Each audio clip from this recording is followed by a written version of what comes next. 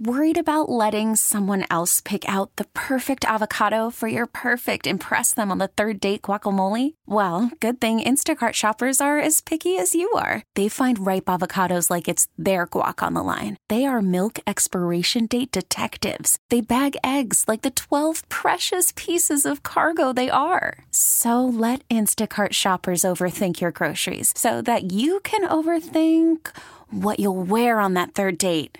Download the Instacart app to get free delivery on your first 3 orders while supplies last. Minimum $10 per order. Additional terms apply. And yesterday, January 31st, same birthday as my brother-in-law, same birthday as Craig Carton. I spoke to Robert Saleh last night. That's right. They're birthday boys. The Jets did not say happy birthday on social media. Is that a thing? I don't think it is. I mean, there's likely someone in charge of that. 12 years in a row, Teague. I know, but there's likely someone in charge. I don't know what the structure of their social media department is. Maybe someone was on vacation or got fired or, I don't know, didn't program because they obviously pre-programmed that stuff. Yeah. Right? I forgot what it's called. What's it called? Schedule it. They scheduled it. Yeah. Or someone just forgot. I don't know. It's interesting. So your theory is it's nothing someone just forgot. You want my theory? Because I got one. If you read the Athletic article yesterday, and we tried to summarize what I thought was interesting, what anyone thought was interesting, if you didn't get a chance to read it. Yeah, there's no way it was intentional, by the way. Okay. I think it was, and I'll tell you why. Okay. One of the things, you're like, okay, fine. I love the okay.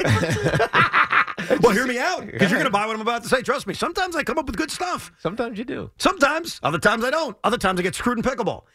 In the article, Woody Johnson is portrayed as someone that is very sensitive to what people say on social media. Okay, that's in the article. As Woody reads what Jet fans say about the organization and will sometimes actually bring it to Robert Saleh, which I think we'd all agree is a stupid mistake. It's social media. I agree.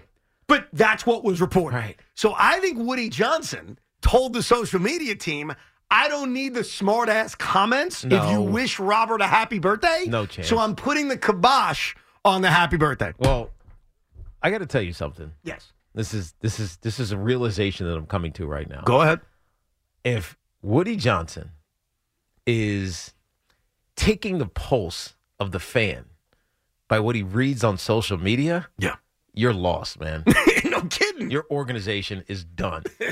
It's over. It's over. Watch, it's been over for a while. Because social media is less than a quarter, maybe significantly less than a quarter of our population.